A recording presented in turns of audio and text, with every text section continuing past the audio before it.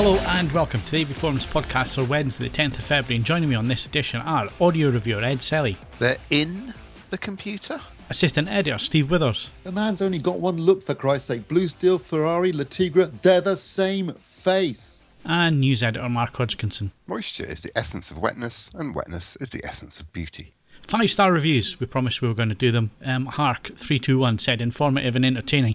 A must for anyone interested in home cinema and audio. Thank you very much for your 5-star reviews. Anthony Chesson said, CES special was amazing. Thank you very much.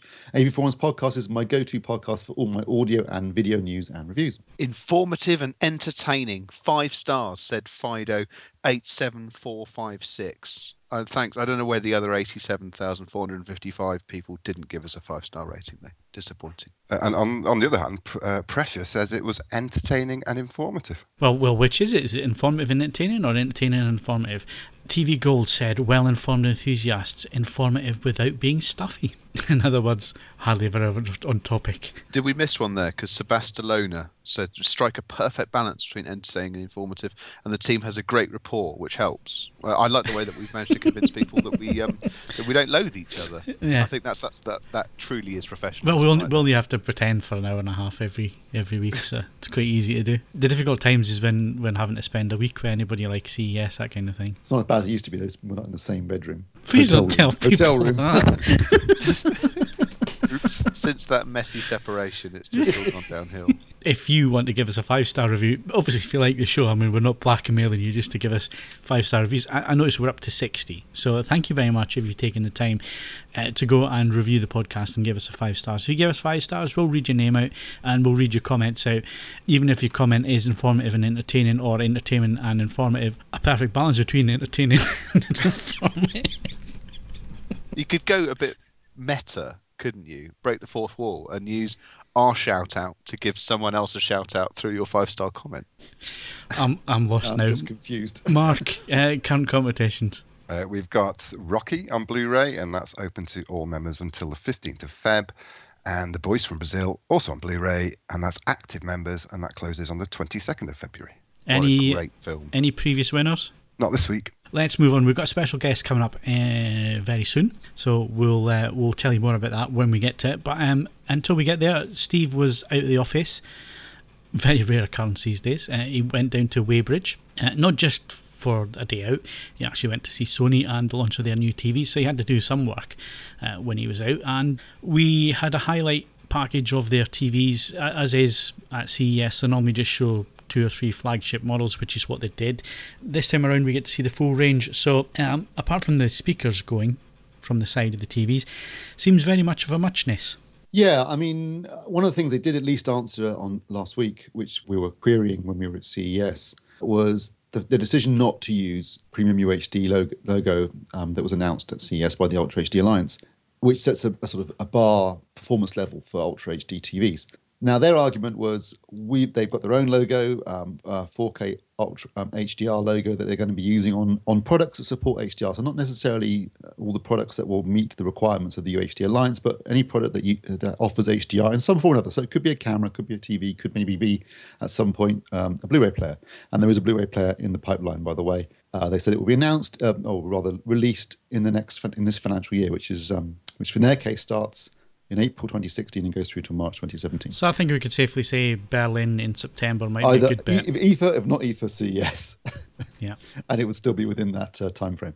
But their argument was that they have a logo for any product they make that supports HDR. And they didn't want to confuse the consumer by also having Premium Ultra HD logo on it. Now, I don't see a confusion there because not both of them don't say HDR. But anyway, that was their argument. They did, however, say... it's going to cause confusion if their TV's got one logo in it, all the other TVs have got another logo. Yeah. Well, I mean, let's be honest. This is Sony. And they're typical Sony, isn't it? Yeah, they did the same with They can't Ultra just HD, go along with the crowd, can they? They just can't go along with the crowd. They don't use Ultra HD, they use 4K. Because again, they think they've got a range of products that support 4K, from cameras to projectors and TVs, etc. And now they're not going to, even though they're a member of the Ultra HD Alliance, by the way, they don't want to use the logo. They did say that if they wanted to use the logo, the XD93 and XD94 models this year would meet the basic criteria. In other words, they would be capable of 10-bit panels. more than 90% of DCI color space, and a minimum of 1,000 nits of peak brightness. I think it's was it 0.05 CDM squared on nits for black level. So they said that they would meet that criteria, as indeed would last year's X94C. Now, obviously, we will test for all this when they come in for review. But they did say they could get the logo they wanted to. They just didn't want to. Okay, fair enough. But yeah, I think if you go to the trouble of creating an organization of all the manufacturers to create a logo to make it easy and simple for consumers to understand what a TV can do, then I'd really recommend using it and not creating another logo just to confuse everybody again. This is just a throwback to the days when Sony were popular, and they were one of the biggest manufacturers, if not the biggest manufacturer of consumer electronics. I mean, we're going back to late 80s, early 90s for that period. I think they haven't gotten over the fact that they are a shadow of their former selves, and doing their own thing doesn't always work. And it can, wind people up the wrong way. I mean, they'll have their fan base of a brand fans out there. Every manufacturer does, but they are a shadow of their former selves. They are no longer the number one manufacturer, but for the last 20 years, they've continued to act as if that is the case, and that they're going to do their own thing. And basically, what they're doing, from what I can tell, is creating more confusion by having their own badges and not taking the industry badge. Of course, they don't have to pay a licensing fee either, do they? No, I suppose not. But I should imagine there isn't much of a fee. I mean, they are a member of the UHD Alliance. It's not like they were involved in the decision to create it in the first place. But anyway, typical Sony. They're always going around both badges. Sorry. So you go on, Matt. Sorry. Surely they could wear both badges. I mean, they could have their own Sony branded HDR and the other one as well. I don't see. Yeah, but that would be an admission that their own badging was worth squat. So they won't. That's true. Very, very true. Yeah, they showed us what they did. They went through a presentation talking about the technology in the TVs, and they showed us basically the high-end UHD TVs. There are some other UHD TVs being released, which they didn't show us or didn't even mention, but they did show to dealers and people that run Sony stores. But what they showed us was the S. One thing they've changed this year, which you mentioned previously when we were at CES, they've slightly changed the way they name them now. So now it's instead of X, then a number, then a letter, is now X, then a letter, then a number. But this year it's the XD 85 and XD 93 and XD 94. And there's also what's the SD 85, which is their curved TV. So you've got the SD 85 curved Ultra HD 4K TV, which supports HDR. You also have the XD 85 flat Ultra HD TV, which also supports HDR. Neither of those TVs support 3D though. So worth pointing out. In terms of screen sizes, the SD85 is 55 and 65 inches. The XD85 goes from 55 to 65 to 75 to a whopping 85 inches. Although I have seen some indications on pricing, and it is pretty toppy in price for the really big screen size. But that's quite a range of screen sizes there. Then they have what they call their hero product, which is the XD93. This uses a variation on the ultra slim design that they were using last year on the X90C. Now that TV, we didn't actually get it in for review, but I have seen it at shows and other places, and I felt that it struggled in terms of its backlight because it's a very, very thin panel with the LEDs along the bottom, and basically it was creating columns of light, and the backlight uniformity was awful. Local dimming didn't work very well. That may be one of the reasons why it wasn't sent out for review. This year, they've taken a similar approach in terms of trying to create a slim design. Obviously, getting rid of the speakers has made that a lot easier. But what they've got is a new version. They call it their ultra slim backlight drive. I think slim backlight drive actually is, and it uses 2 rows of LEDs and 2 light guides. So in other words, they can create basically a grid to enhance the local dimming on the backlight to open up one light guide to let light through from one area and block it from another area. So it makes the local dimming a lot more effective than it was on the X90C. And in the demonstrations that they did, it did look a lot better, actually. They actually showed the that footage that we saw at CES, Phil, of basically the strip at night, the Las Vegas strip at night. They showed that on the XD85 and the XD93. And the backlight uniformity, the blacks and the local dimming was significantly better on the XD93 than it was on the XD85, which has no local dimming, basically. They also showed some HDR demos. First of all, showing SDR from TV from last year, then showing the XD85, and then showing the XD93. And you go from SDR to HDR I think, wow, that looks amazing. And then they went to the XT93, and that looked even better than the XT85. So, it just shows that all SDRs, all HDRs aren't necessarily equal. So that was an interesting demo with the same piece of footage each time. It was basically some stuff footage they'd obviously shot, especially of a camping trip at the base of Mount Fuji. And then they on top of the XT93, that comes in 55 and 65 inch screen sizes, and then their flagship model is the XT94, which has a full array backlight but local dimming. Again, has lost the big speakers, and that comes only in a 75 inch screen size. And I've got to say that I thought the last year's model looked awesome. So this year, losing those big speakers, I think is a good thing because it makes the TV a lot less heavier and a lot less bulky and wide. But you still get all the picture performance. And people buying these kind of TVs, these big screen TVs, they're probably going to have their own sound solution anyway, so they don't really need those speakers. It's just amazing that even though we've been telling them that for 3 years, it took them 3 years to get around to taking them off again. But I mean, I think overall, it's not a earth-shattering range of TVs. I mean, it's more of a variation on last year with a few cosmetic changes and some tweaks here and there. But certainly it looks quite solid, and we'll see when we get them in for testing. But if they do, and they were talking about the color gamut being almost 100% of DCI, 1,000 nits and HDR support. So, they look like a strong lineup. One of the only manufacturers that seem to have more than one 1080p Full HD TV as well. They did have 3 different ranges on show, which surprised me. And yeah, they clearly still, it's looking very much like what's happening now is, if Sony's anything to go by, less than 50 inches, you're going to be into your Full HD, certainly from 32 to the 40s. And then certainly all of their main Ultra HD ranges were in the 55 inch and above screen sizes. There are some smaller screen sizes available too, but they didn't show us those at the press event. But there seems to be a clear move towards large screen Ultra HD and then using a Full HD for the smaller screen sizes, which I guess makes sense, really. I mean, I really can't see the logic in buying a 40-inch Ultra HD TV. It just seems like a waste of time. But if you're talking about a 32-inch TV, then obviously Full HD is the way to go. So, yeah, I was surprised they had 3 different models there on show for Full HD, because a lot of manufacturers really are barely mentioning it anymore. It's Ultra HD. Well, if you look at the product lines, there's maybe one line of Full HD TVs, and like you say, it's normally 40 inches and below or 42 and below, and anything above that is 4K Full HD. So UHD. So interesting that Sony still have that. I mean, that just points to probably they've got some inventory that they have to shift. Well, and I guess they know their sales numbers, they know what's shifting and what isn't, and market research, they're probably presuming there's still a demand for certain screen sizes. Yeah, but you're right, they've probably got a lot of inventory they've got to get rid of. It's interesting that they decided to drop 3D entirely from the SD85 and XD85, which, I mean, I know we've talked about 3D not being a great success and not being that popular at home, but there is definitely a move now towards manufacturers actually dropping the feature entirely from quite high spec TVs. The Philips 8601 didn't have 3D. The LG OLED, the B6, won't have 3D.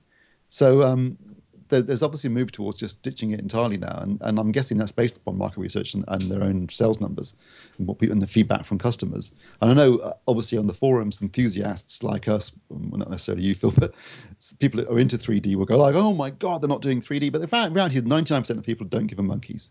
Couldn't care less, and have never used it and never will. So it really seems like it's a waste of time for manufacturers, a waste of money, offering features they know no one's interested in, or the majority of people at least aren't interested in. So I can't really blame them for that. And it does unfortunately mean that if you are a fan of 3D and you want it on your next TV, you're probably going to have to move up the range a bit to get it. Yeah, thanks for singling me out there, Steve. No, I just know you're not a big fan of 3D. Speaking on for me, Actually, I don't think anyone is on this podcast with me. I know, I loathe it. Sorry, no, none of you are fans. Yeah, stop singling me out. Stop making it personal. Right, Mark, interesting lineup of products there from Sony, but Steve sent it out. I've looked at it, I've seen the TVs. Yeah, they look nice enough. The picture quality is okay, but they're not a patch on where they used to be, and it seems to be that maybe TV isn't the main thing here. Maybe they're just trying to make it pay for itself, and they're more interested in other products which seem to be, high-res audio seems to be the big thing for them at the minute. Certainly sitting back and watching the CES presentation, the TV's definitely got short shrift there. They kind of glossed over them, and then all the press releases it was one release for all the TVs, and then there was numerous audio products they were pushing. Certainly in terms of getting samples, they're heavily pushing their audio products. So it seems like, that while they have to maintain a presence in the TV market, probably just for appearances, they're just sort of treading water a bit. I mean, I'm sure the top-end TVs will be really nice because their flagship TV is always a cracker, but they're failing to inspire me with anything. They don't seem to be innovating. We were rumoured, wasn't it, strongly rumoured before CES they'd have an OLED. No mention, so obviously that's not happening. The lack of 4K Blu-ray player, one's coming, but they should have announced that at CES. They kind of just seem to be treading water in the video. But it seems odd that they didn't announce that at CES, and then all of a sudden a UK lineup, it's now on the radar. It seems strange that. I think because it was highlighted in reporting of it that Sony haven't got a 4K Blu-ray player to announce. Why, if they were planning to release one within this year, surely at that time, surely they would have said at the time. They would have said, yeah. So I think it's reactive, definitely. That's what it looks like. You agree, Steve? I do agree, yeah. But then again, Sony are a strange bunch sometimes. I mean, I went along to a press launch event where they showed us their new lineup for this. You think you've got journalists there, you want to create a story, you want them to report on things.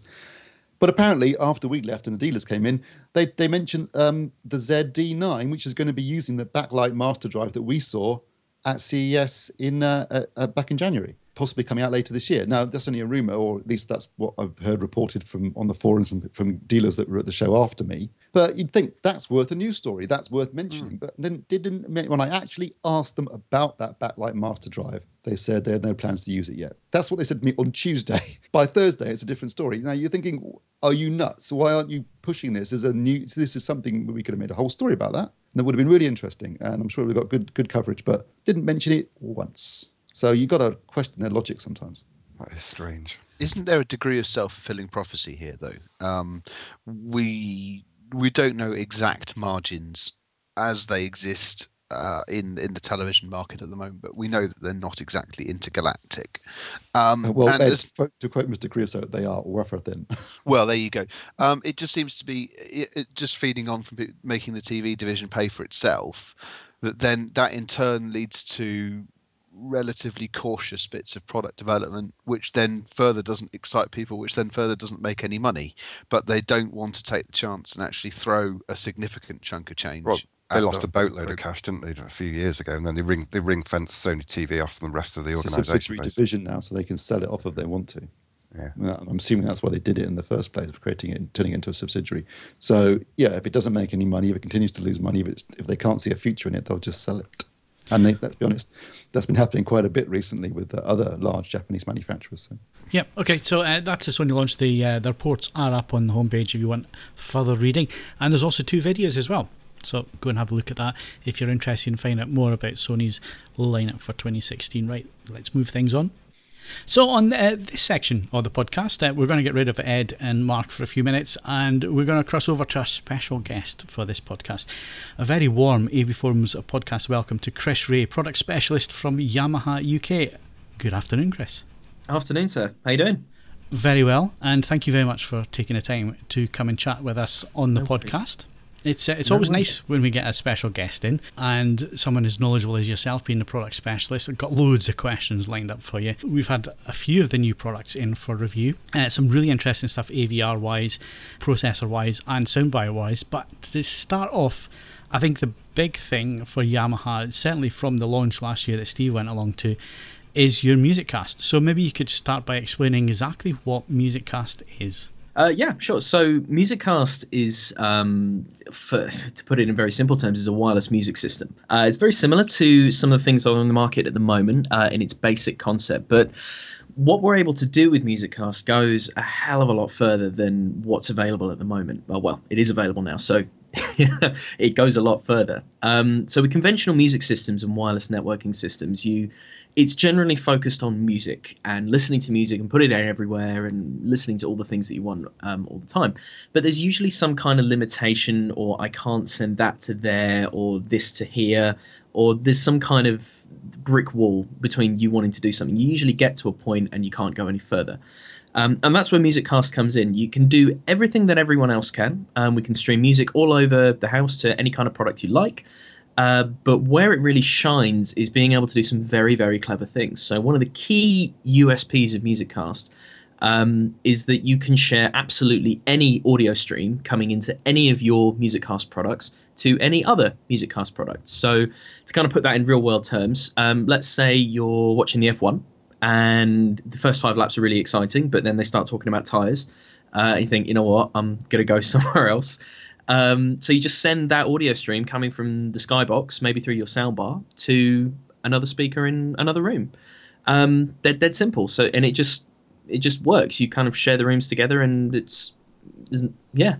no drawback to it. So what's the main control system that you would use with MusicCast? Is it an app on a tablet or a mobile? Yeah, no, absolutely. So the app is free, and it is all primarily done on the app. Some of the systems that you'll buy do come with a physical remote, but the best way to take advantage of MusicCast is using the app. So it's free for Android and iOS. There's a tablet version, there's a phone version. It's free to download and try. Even if you haven't got any MusicCast stuff in your house, you can still download the app, and there's a demo version available that kind of just gives you 4 fake rooms and lets you just play around with it and gives you a sort of beginner's guide on how it works. But yeah, because there's so many products to choose from, you can find it in a lot of the products we do. There are 23 different products you can buy now, as of today.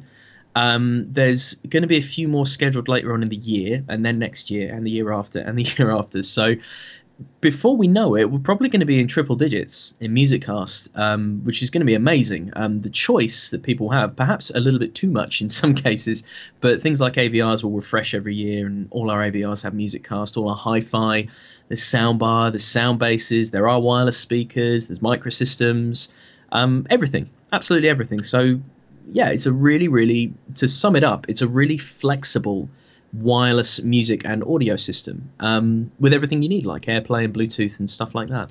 Now, is it just a Yamaha ecosystem here, or can you bring in products from other manufacturers that maybe people already own, or is it very much based on your own stuff? It's a little bit of both. If you want to use the MusicCast app, then that is limited to Yamaha products because that can't control anything outside of it.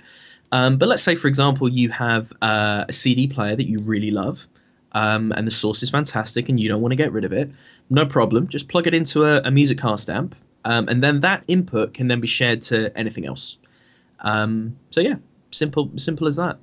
You can also do the same in reverse if you use one of our products called the CDNT670. It's a bit of a mouthful, but that particular product has a line out, so you can use that as a MusicCast source and get it into your existing hi-fi or AV system that you already have.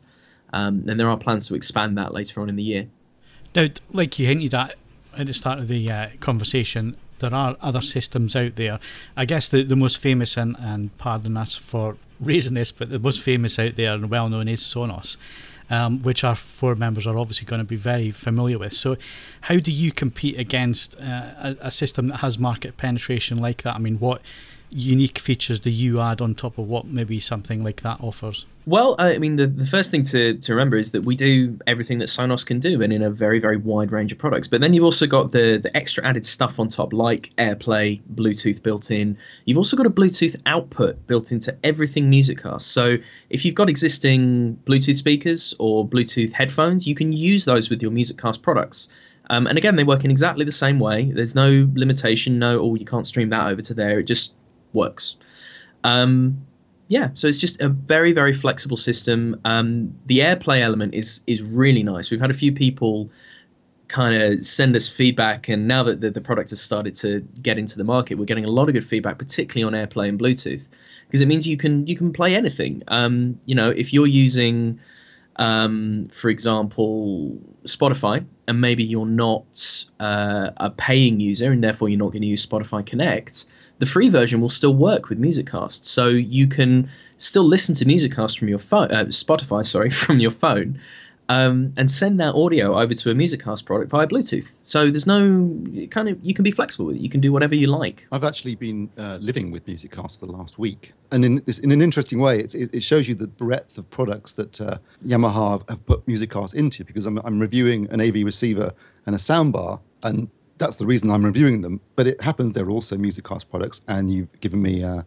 wireless speaker, 2 wireless speakers, ISX WX80 and WX30, I think it is. Yep, that's it. And again, they're music cast speakers. So without even really trying, I've created a 4-speaker or 4-unit music cast system within my home. So I've got a music cast device in the home cinema, one in the lounge, one in the study, and one in the bedroom. And I've tested quite a few music. I mean, when I first saw MusicCast, when we first launched it last year, I was impressed by 2 things. One, it appeared very flexible, and 2, it was in almost all of your products, which I thought was a great thing, because a lot of multi-room systems, they are very much a series of products on their own. And it's a kind of a separate little ecosystem of products you have to buy to get that multi-room functionality. Whereas, as I'm experiencing right now, it's just already there in so many other products that by default you're creating a multi-room system, even if you don't necessarily want one.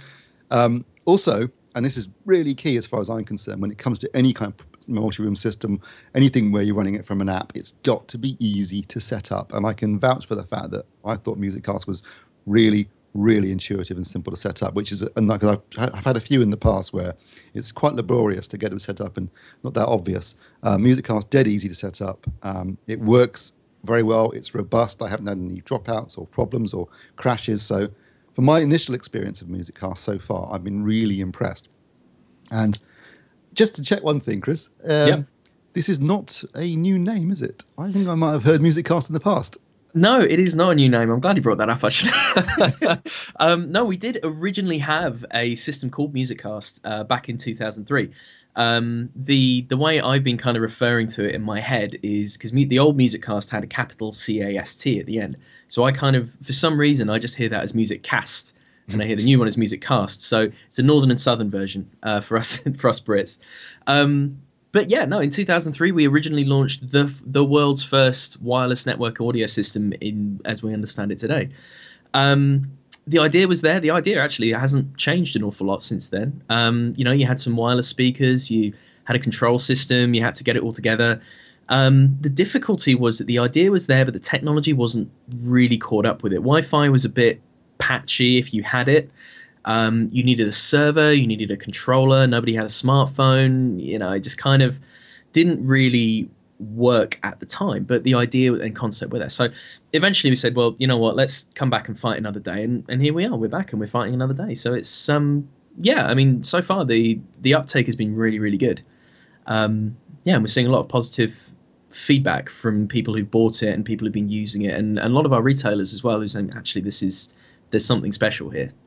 It's funny you should mention the AirPlay capability, because it is really flexible, and that was one of the things that I really like, because, like I said, I've got one of the wireless speakers in the study, and I use a Mac, and I just immediately connected it to AirPlay and was just listening to music from my Mac into the wireless speaker. It took me a few seconds, and it works really well. So I've got to say, I was impressed when you announced it. I thought this could be good if it works, and at least now I can now say, hand on heart, yep, it works. It works. It's robust, it's effective, it's simple, it's intuitive, and that's all you really want from any multi-room system. But more importantly, I think, you're probably going to, if you buy Yamaha products, you're going to end up with a music car system anyway, whether or not it's something you initially wanted, which I think is quite clever of you, actually. Oh, thank you very much. Unfortunately, it wasn't my idea, but I think it's, you're absolutely right. It is very important. We've got a lot of customers who still buy traditional AV receivers, and, this home cinema is a massive market, and it's something that's incredibly important to us. We're not letting that go. And in fact, funnily enough, the other day I was having some discussions with Japan on the future of home cinema, and, all sorts of ideas were coming out of the woodwork from all sorts of people. So, 10 years from now, who knows what it will be like. But the main point is that we're thinking about this is, where do we take home cinema, not how do we escape it. We want to develop it as time goes on. And I think networking audio is very much key to that. So yeah, absolutely. You've bought a Yamaha AV receiver, maybe a soundbar, something like that. If it's something we launched in 2015, chances are it's got MusicCast on it. There's a few products we have that don't have it yet. But eventually the plan is that when we start launching new product every year, as we inevitably do, eventually everything will have MusicCast on it. So, you won't be able to escape MusicCast. It'll be there whether you like it or not. Now, you mentioned AVRs there, Chris, and one of the features that's always been prominent on AVRs and processors and so on from you and from other companies is separate zones. So zone 2, zone 3, so on. And hand on heart, I have never looked at doing that because it's always seems to be quite complicated. How you add an extra section or an extra room onto that. But MusicCast takes care of that without a hell of a lot of issues. And I'm assuming that one of the ways forward would be to maybe have 5.1 through a MusicCast system. Yeah, I mean, it's definitely on the table. In fact, when we first started discussing the relaunch of MusicCast a couple of years ago, it was one of the first ideas that was put on the table is, can we do this? There are a couple of systems out there that do something like a 5.1, but as far as I'm aware, it's not a specific traditional system as we would understand it today. The thing we want to be able to do is be able to provide discrete 6-channel, at least, surround sound without any kind of problems with Wi-Fi or signal or sound degradation or anything like that. If we're going to do it, we're going to do it properly. So definitely on the table. Definitely on the table. And we want to get it done, but we need to do it right. So we're not going to rush and get something out there that's half-cooked. We want to make sure it's of decent quality.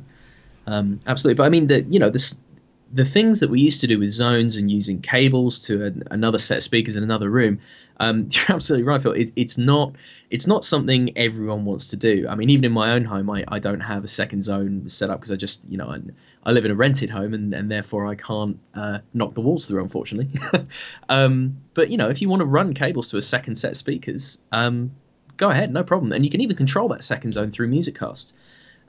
There's no reason why we should let go of the ways that we've been doing it for a long time, because that's how a lot of people do custom install. It just means that AVR, that 3050 that's got 4 zones on it, you can control them all through MusicCast. And guess what? If you want to add a few more later, just add some wireless speakers. But it also means the entry-level AVRs get some love in terms of extra zones. So even on RXV 479, our first networked AV receiver in the range, you can add an extra zone to that with an extra speaker or something else. You can think of it like that, because the RXV can stream everything to that extra speaker. I guess the missing component here is video.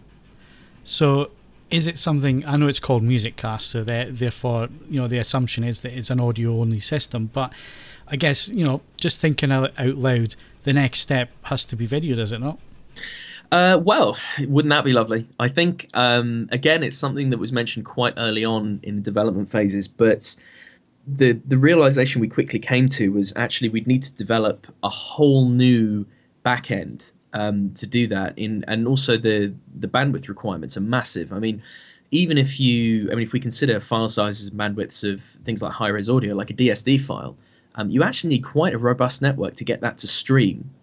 Generally over Wi-Fi, it's going to be a bit of a struggle unless you've got a very good Wi-Fi setup. Just the realities of the world that we live in and all sorts of Wi-Fi interference. Don't turn on your microwave while you're listening to DSD. Or put it near a fish tank. Just, FYI to anyone doing that out there. That might be why you're having trouble. So it becomes an issue when you've got lots of bandwidth going around a network and maybe you haven't really accounted for that. But I think, video there's no reason why eventually we can't get there. I think it's something that we'll get to. I wouldn't say in the next couple of years, but maybe beyond that, we'd be wanting to do something like that. Yeah, definitely. Okay, let's move on to AVRs, which is my favourite subject because I still love the good old AVR. And again, just because you're on the podcast, I'm not sucking up to you in any way, Chris, but my history has quite a few Yamaha products in it when it comes to AV. And I've been into this hobby nearly 30 years, 25 years at least. My first one was a DSP, now was it A1 or 1? I can't remember. It was a ProLogic only AV receiver. And then the next one after that was my pride and joy for many years. It was a DSP A3010, which was the first ever Dolby Digital AC3 AV receiver on the planet, as I understand it. And I remember going and dropping a hell of a lot of money that weekend. I bought that amplifier, I bought a new Pioneer Laserdisc player, and then of course... That's going back a few years now, isn't it? Yeah, well, 1993 or 94. I think it was as far back as that, maybe even further. And I remember going out that afternoon and having to buy as many of the Dolby Digital laser discs I could find. And I remember going into a couple of AV, sadly long gone AV stores, and they always had the under the counter Laserdisc collection that you could buy. That just sounds really dodgy.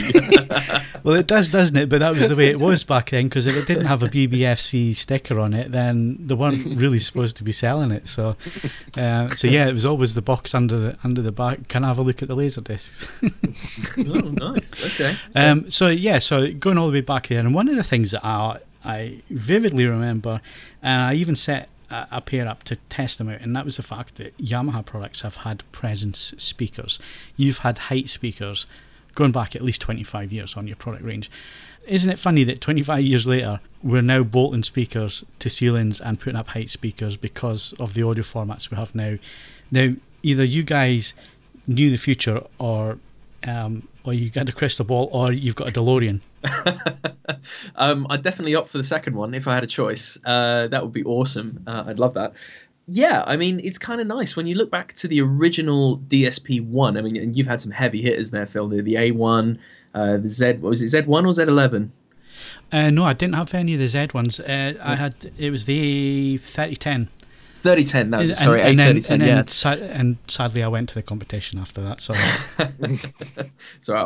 I won't hold it against you. Don't worry.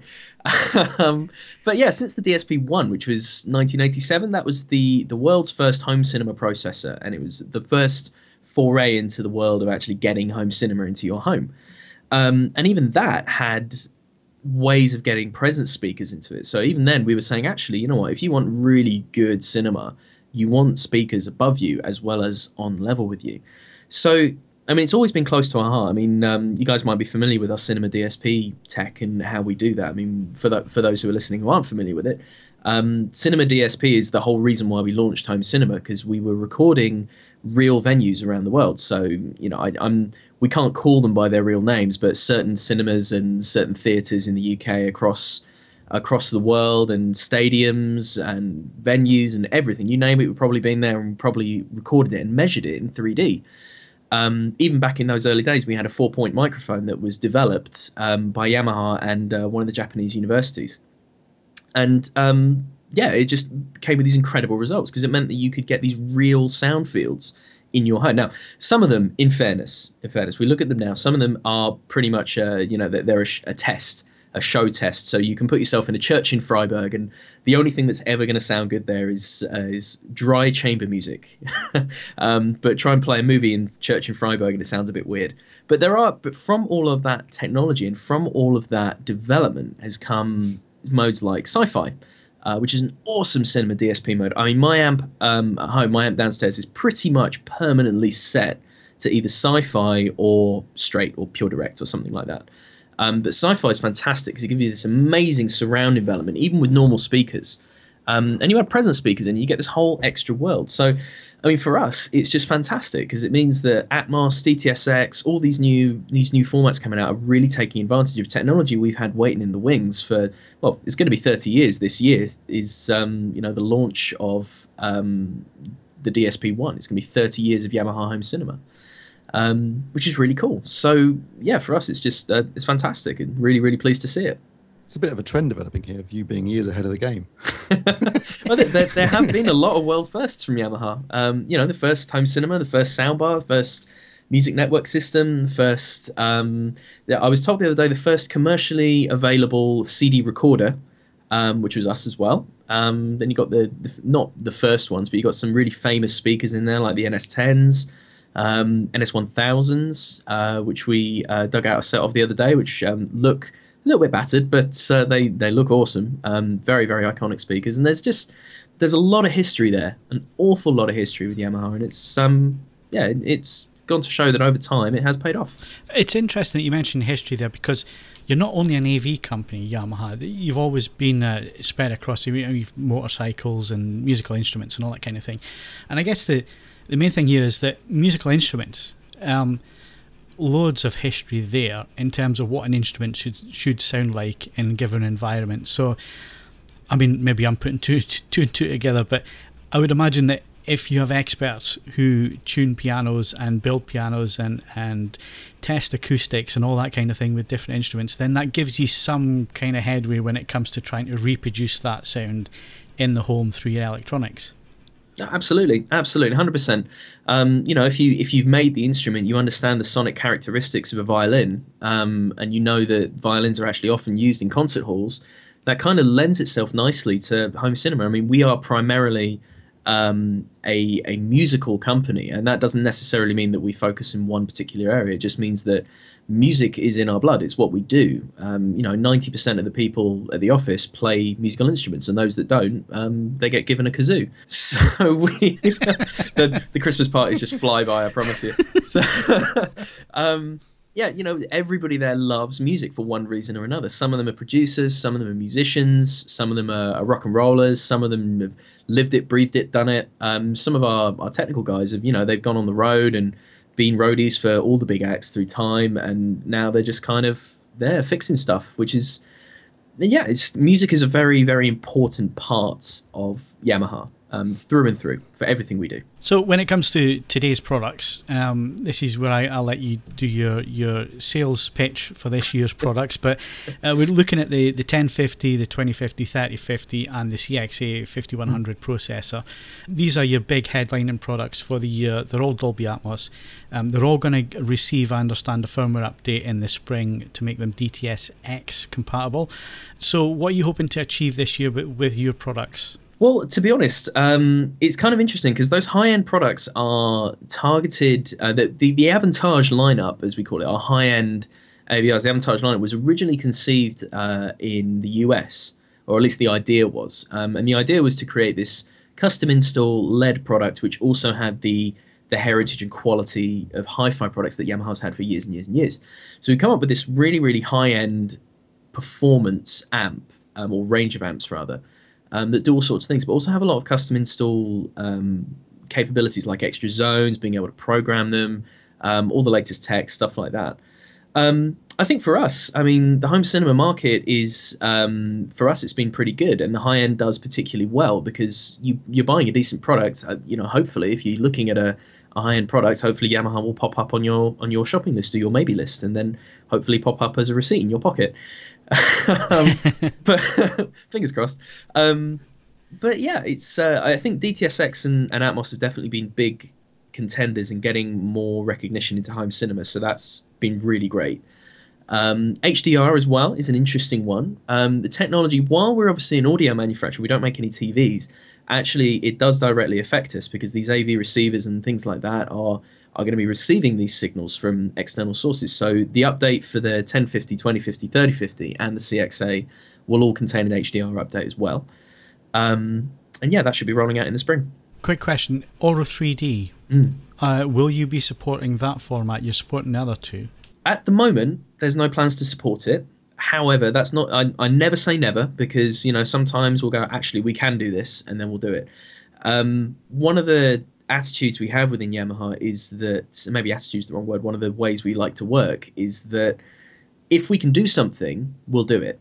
If we're able to support things through a software update and it works well, then we will. You can nearly always get something to work through, some paper clips and chewing gum and rubber bands and stuff like that. But, unless it's going to be really good and actually work consistently for the customer, then we want to make sure that people have a good experience when they use Yamaha products.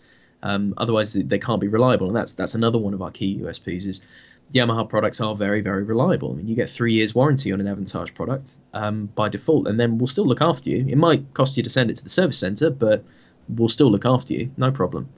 Now, it's great that this year's products are all going to be supporting the two main immersive audio formats, but we have had questions on the forums from our members, people who own the 3040 from last year and similar models, asking why they are not getting an update to DTS-X. Is there a reason why the older models are not capable of being updated? I'm told it's to do with the processing power. I'm told the way in which DTS-X utilizes the Cinema DSP chip inside, or rather the DSP chips, I should say, is very different to that of Atmos. And the reason Atmos is able to do it and DTS-X isn't on the older models is purely down to the amount of horsepower we got under the hood. The good thing is that we're able to catch it reasonably early, so we're able to do it with this year's models. As you know, I'm sure you guys know, there's been a few delays with what's coming out with DTS-X and when it's coming out and stuff like that. So we've been trying to work as fast as possible. But yeah, the main factor is processing power. Now, that's not to say that you can't still enjoy your extra speakers. Going back to what I said about Cinema DSP, one of the big things about that in our own tech is you can take any stream you like, whether that's 2-channel, mono, True HD, DTS Master Audio, any of that stuff, and you can use the Cinema DSP to take advantage of all of your speakers. Now, it may not be exactly the same as having object-based audio flying around your room, but if the DTS Master Audio track is actually any good and it's mixed okay, then actually you'll still get a pretty impressive result from your 3040, and even stuff that's been there previously. I mean, we doing some tests. It's not the same, but it's still a really, really good experience, because those presence and ceiling speakers can really sing once you get them to do all sorts of things with the Cinema DSP. Okay, so if I'm going to be honest with you, Chris, I was never sold initially on the idea of immersive audio, mainly because I couldn't see 90% of people ever having it in their living rooms, and let's face it, that's where the vast majority of people's home cinemas are, their living rooms and living spaces, and partners are never going to allow speaker cables running all over the room, never mind speakers bolted to the ceiling, and then going for a 714 system where you got 4 speakers on the ceiling. It's an impracticality for the vast majority of people, which is why I've always thought that it was going to be a niche. However, having now lived with it and having bolted speakers to the actual speakers to the ceiling and so on, it is an absolutely gobsmacking experience. It really does add an extra layer to the sound, to the sound field, to what's going on, directionality effects and all that kind of thing. It really does add something else to the sound. So for those that for domestic harmony can't have speakers on the ceilings, and they don't have bat caves like myself and Steve where we can get away with doing things like connecting speakers, what's Yamaha's solution to that? Well, there's a couple of things you can do. First of all, if you are an AVR owner and you do have Cinema DSP and you've got something from this year, I think for the past 3 or 4 years, I'd have to go and double check my notes, but I think since the 71 or maybe 73 series of RXVs, don't quote me on that, go and check your manual. But we have a technology called virtual presence speakers, which, as the name may suggest, creates virtual presence speakers. So actually not in a dissimilar way to how the DTS upmixing works. We can create virtual presence speakers if you've got a 5.1. So actually you still get the height element without the speakers there. Now, it's not going to be the same, but it's still going to give you a lot of oomph from it. And as you say, Phil, you get this 3D engulfment of sound, and it just sounds fantastic. The other option, of course, is you could look at, I mean, it's quite high end, but you could look at the YSP 5600 soundbar, which features Dolby Atmos, features DTS:X, or will do with a firmware update, and has upfiring speakers in it. So all you need is a soundbar and a subwoofer, and you can get the same or similar performance to that of a basic home theater with Atmos. I should probably clarify that by saying you need some space to put that soundbar into as well. You might need a little bit of space. It's not a small soundbar. You're absolutely right.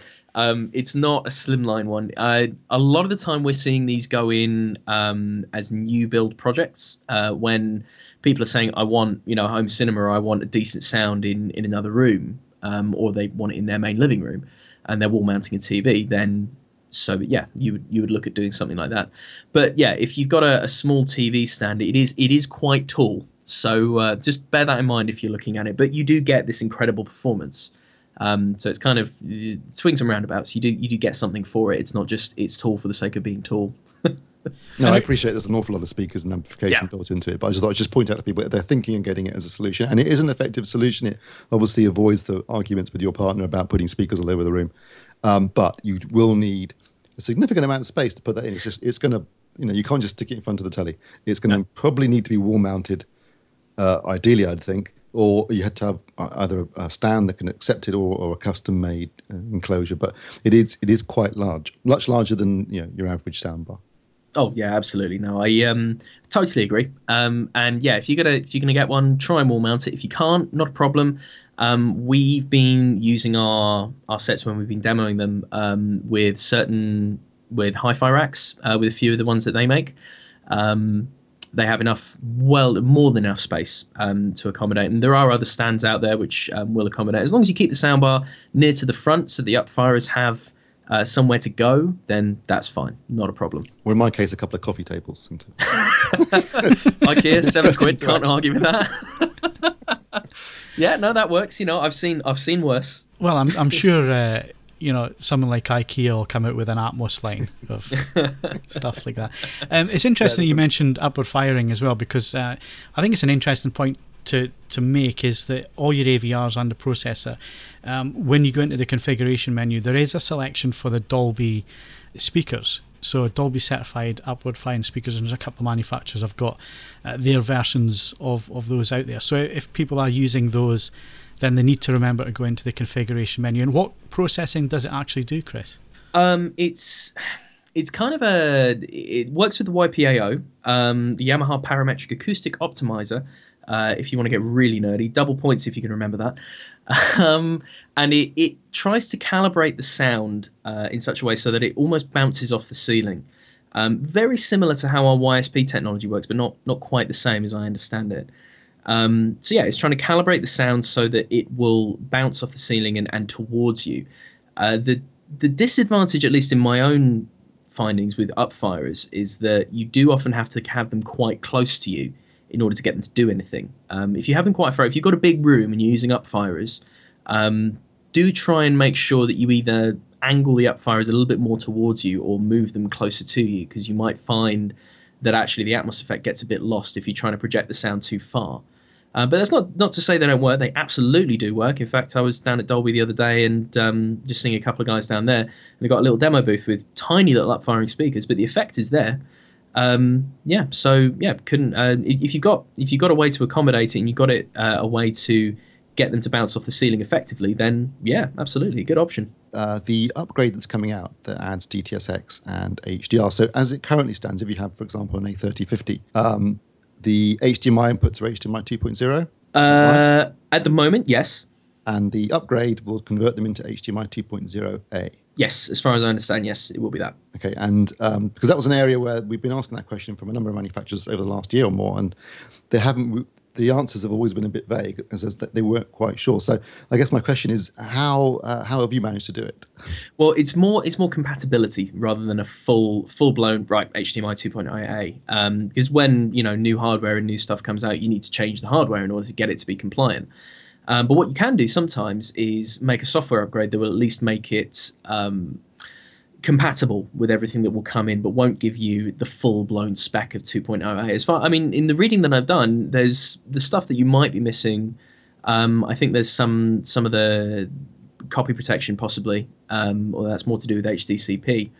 But yeah, it won't be full-blown HDMI 2.0A, but it will be compatible with anything that comes in using that kind of signal. But I so guess it can pass the metadata from HDR. Yeah, that's more to do with it. It's the metadata and passing the signal is really the focus of doing an upgrade like that, so that at least customers aren't left out.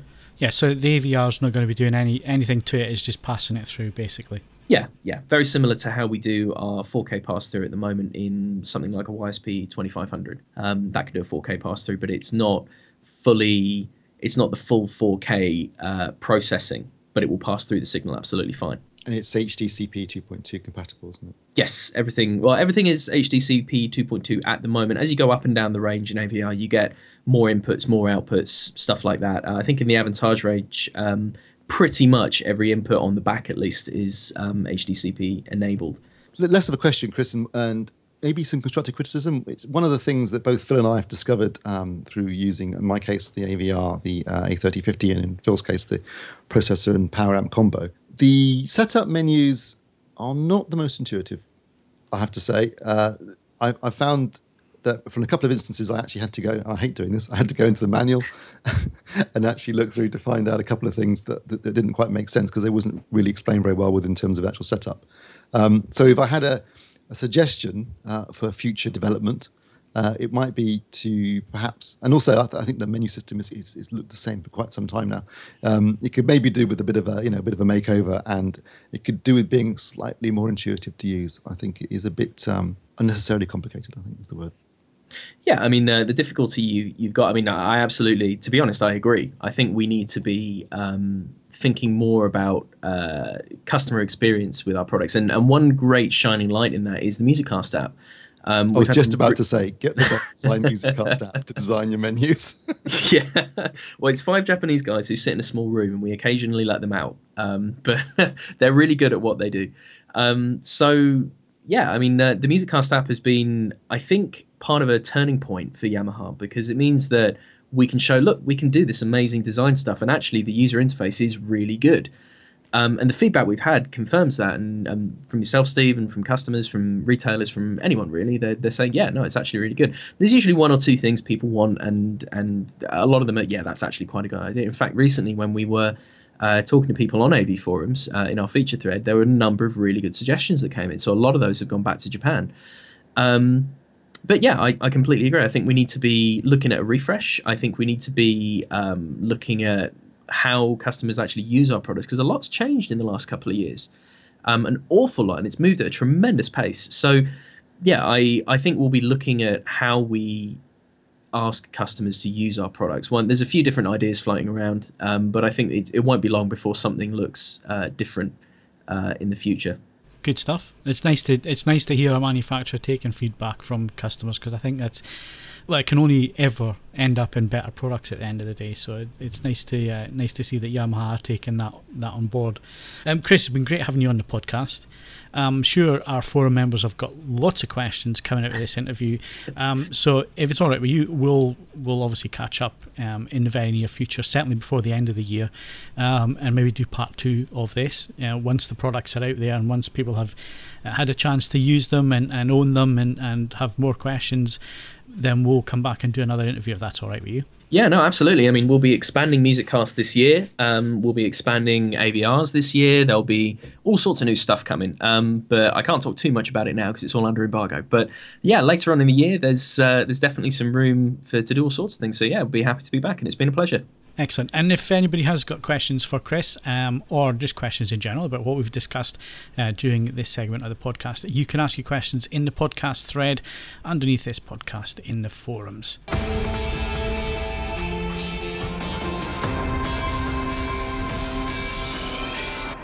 Right, so once again, thanks to Chris for coming along on the podcast. And interesting, Ed, that a lot of focus there on MusicCast, but I guess, even though it was an old product back in the day and it's relaunched, everybody seems to be moving to smart home technology. The smart home is the big buzzword at the minute, and MusicCast certainly falls into that scope. Yes, definitely. I think Yamaha have been slightly more ambitious in as much that they've seen beyond simply the sort of connected home bit and actually worked out how to make use of their existing sort of product areas in such an undertaking. But yeah, I mean, finally, there's a degree, that there's protocol and basic equipment in people's houses that makes it a functional and practical proposition. So Yamaha were probably way too early to market with the original MusicCast system, as was discussed, and it's impressive that they were able to persuade the accountant side of the business to go back to it. But it does show in that they're just, again, being sufficiently ambitious to push it a little bit further and do a little bit more with it. But we are going to see more and more of this, because for the first time, it's something which can be done extremely easily for end users. They're not having to do any significant modification or did any modification to the structure of their house to do it. Is the problem the fact that everybody's now doing this, and if you have to stick to one company's ecosystem, then you're kind of not being able to use other people's stuff? Or do you think that the fact that Bluetooth is prevalent amongst all these, that you could actually use different makes and models? Well, there's a couple of ways of looking at this. When you're dealing with Yamaha, they've got enough products that are now MusicCast capable that, yes, okay, you could see a limitation to being stuck into one brand, but it's not really restricting your product choices. And then in the case of name, they've gone a different route. They're not about sort of AV or multi-channel or anything like that. They have simply found way that they are, with the Muso systems, it's bringing new customers in at the bottom and then allowing people who have existing name systems to make use of their music library in other rooms at a sort of sound quality and aesthetic level that they're sort of happy with. if you really, really want to, as you say, there are means of getting multiple devices to sort of start making, at the very least, making use of the same library and talking to one another. If you go for non-specific new PnP control apps, it's perfectly possible to flick between different devices and they can make use of the same library. You do miss out on, if you like, convenience and nicety features like party mode, where everything is synced up and playing at the same speed, same point in different rooms. And obviously Yamaha and there are other systems coming which do this as well, where one point there's not just one central library, if you will, but a number of different devices can then be used to shunt material over the rest of the network. That's something that it's fairly bespoke, so that is going to depend on there being a single brand. But the DLNA, and I always get the letters wrong, I'm pretty sure the Digital Living Network Alliance and the broader UPnP protocols do mean that if you've got network capable products, it is possible to sort of use them in an ad hoc multi-room way without too much issue. You just miss out on some of the sort of bells and whistles features. That wraps up our hardware for this week. We'll be back in a sec with movie reviews.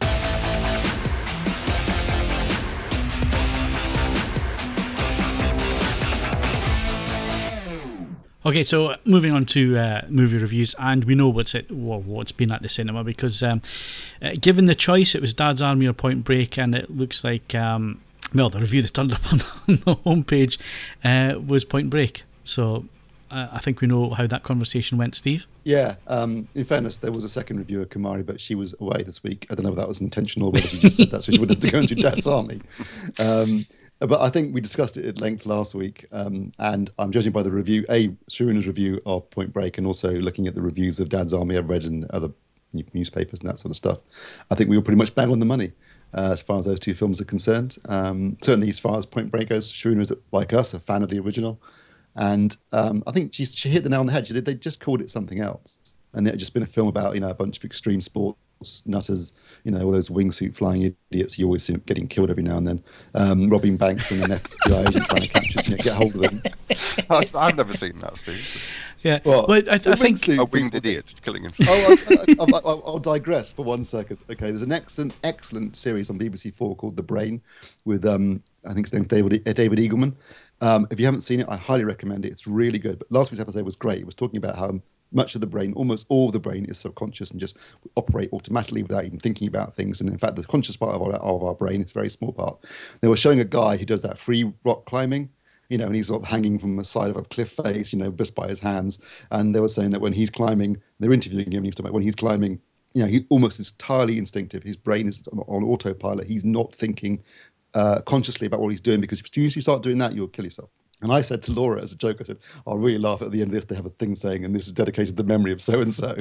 And as soon as the interview had finished, the voiceover said, sadly, 3 months after this interview was conducted, inevitably died in a wingsuit accident. And those That's wingsuits... you learn. Anyway, back to Point Break. Well, I think with the original, again, was pioneering, was the fact that extreme sports weren't a big thing back in the 90s, certainly in the mainstream. Surfing and skydiving and all that kind of thing.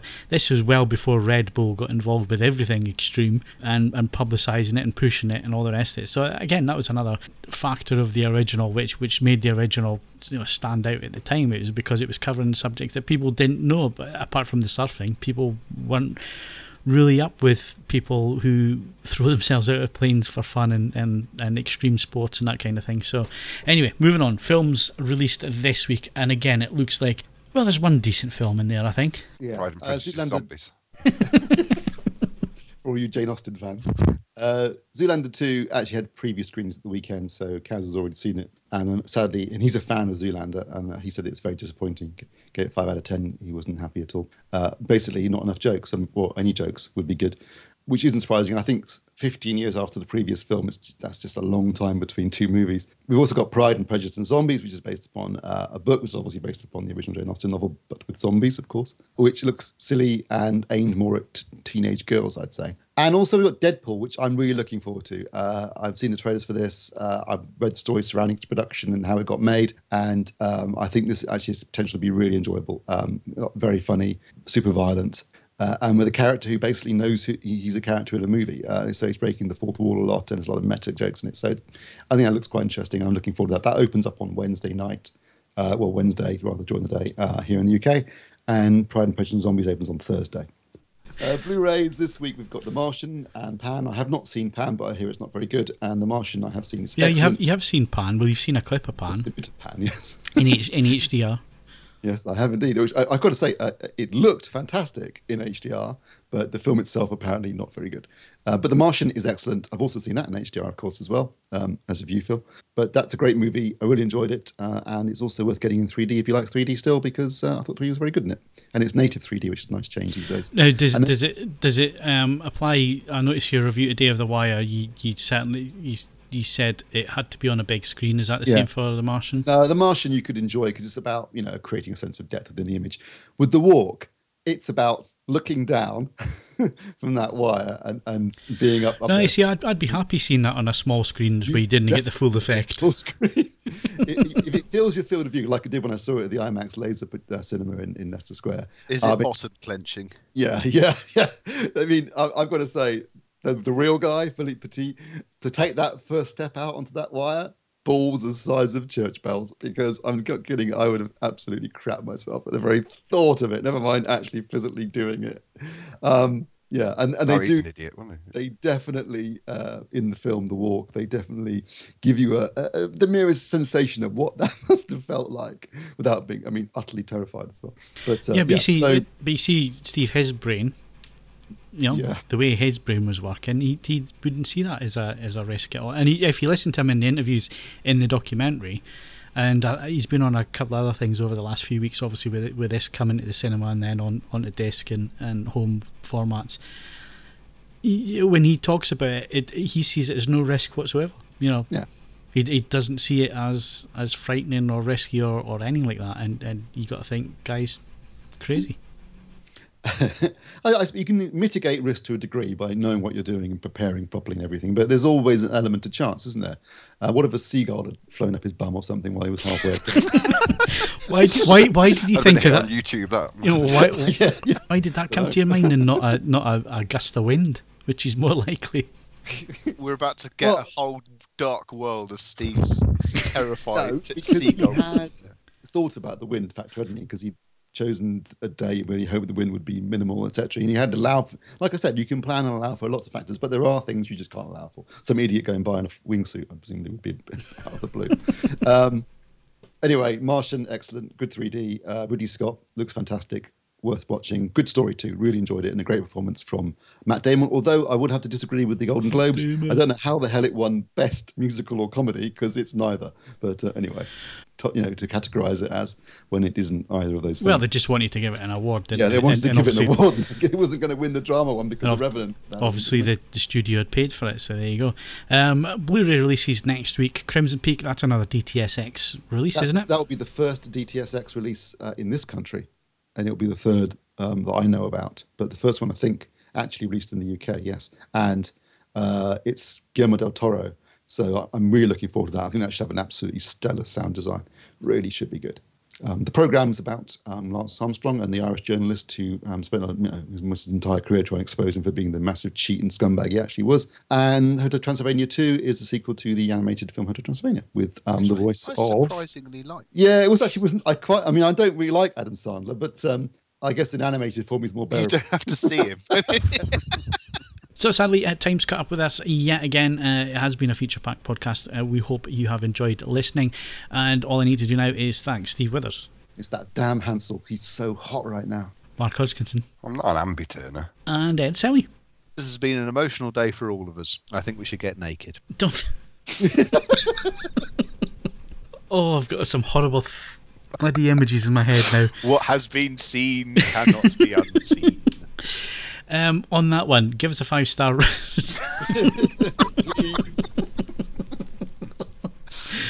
Oh dear! I was Give trying us to get 5 that. stars or we will get naked. I think somebody asked last week if we would ever do a video podcast. No, no. You don't want that. No, but the world is not ready. Just doing that on there. So Anyway, don't forget you can follow us on Twitter and Facebook, Bookmark AV forums for latest reviews, news and video, and of course leave us those 5 stars on iTunes and we'll read your name out at the end of the month. I'm Phil Linton, thanks very much for listening, and we'll see you again next Wednesday.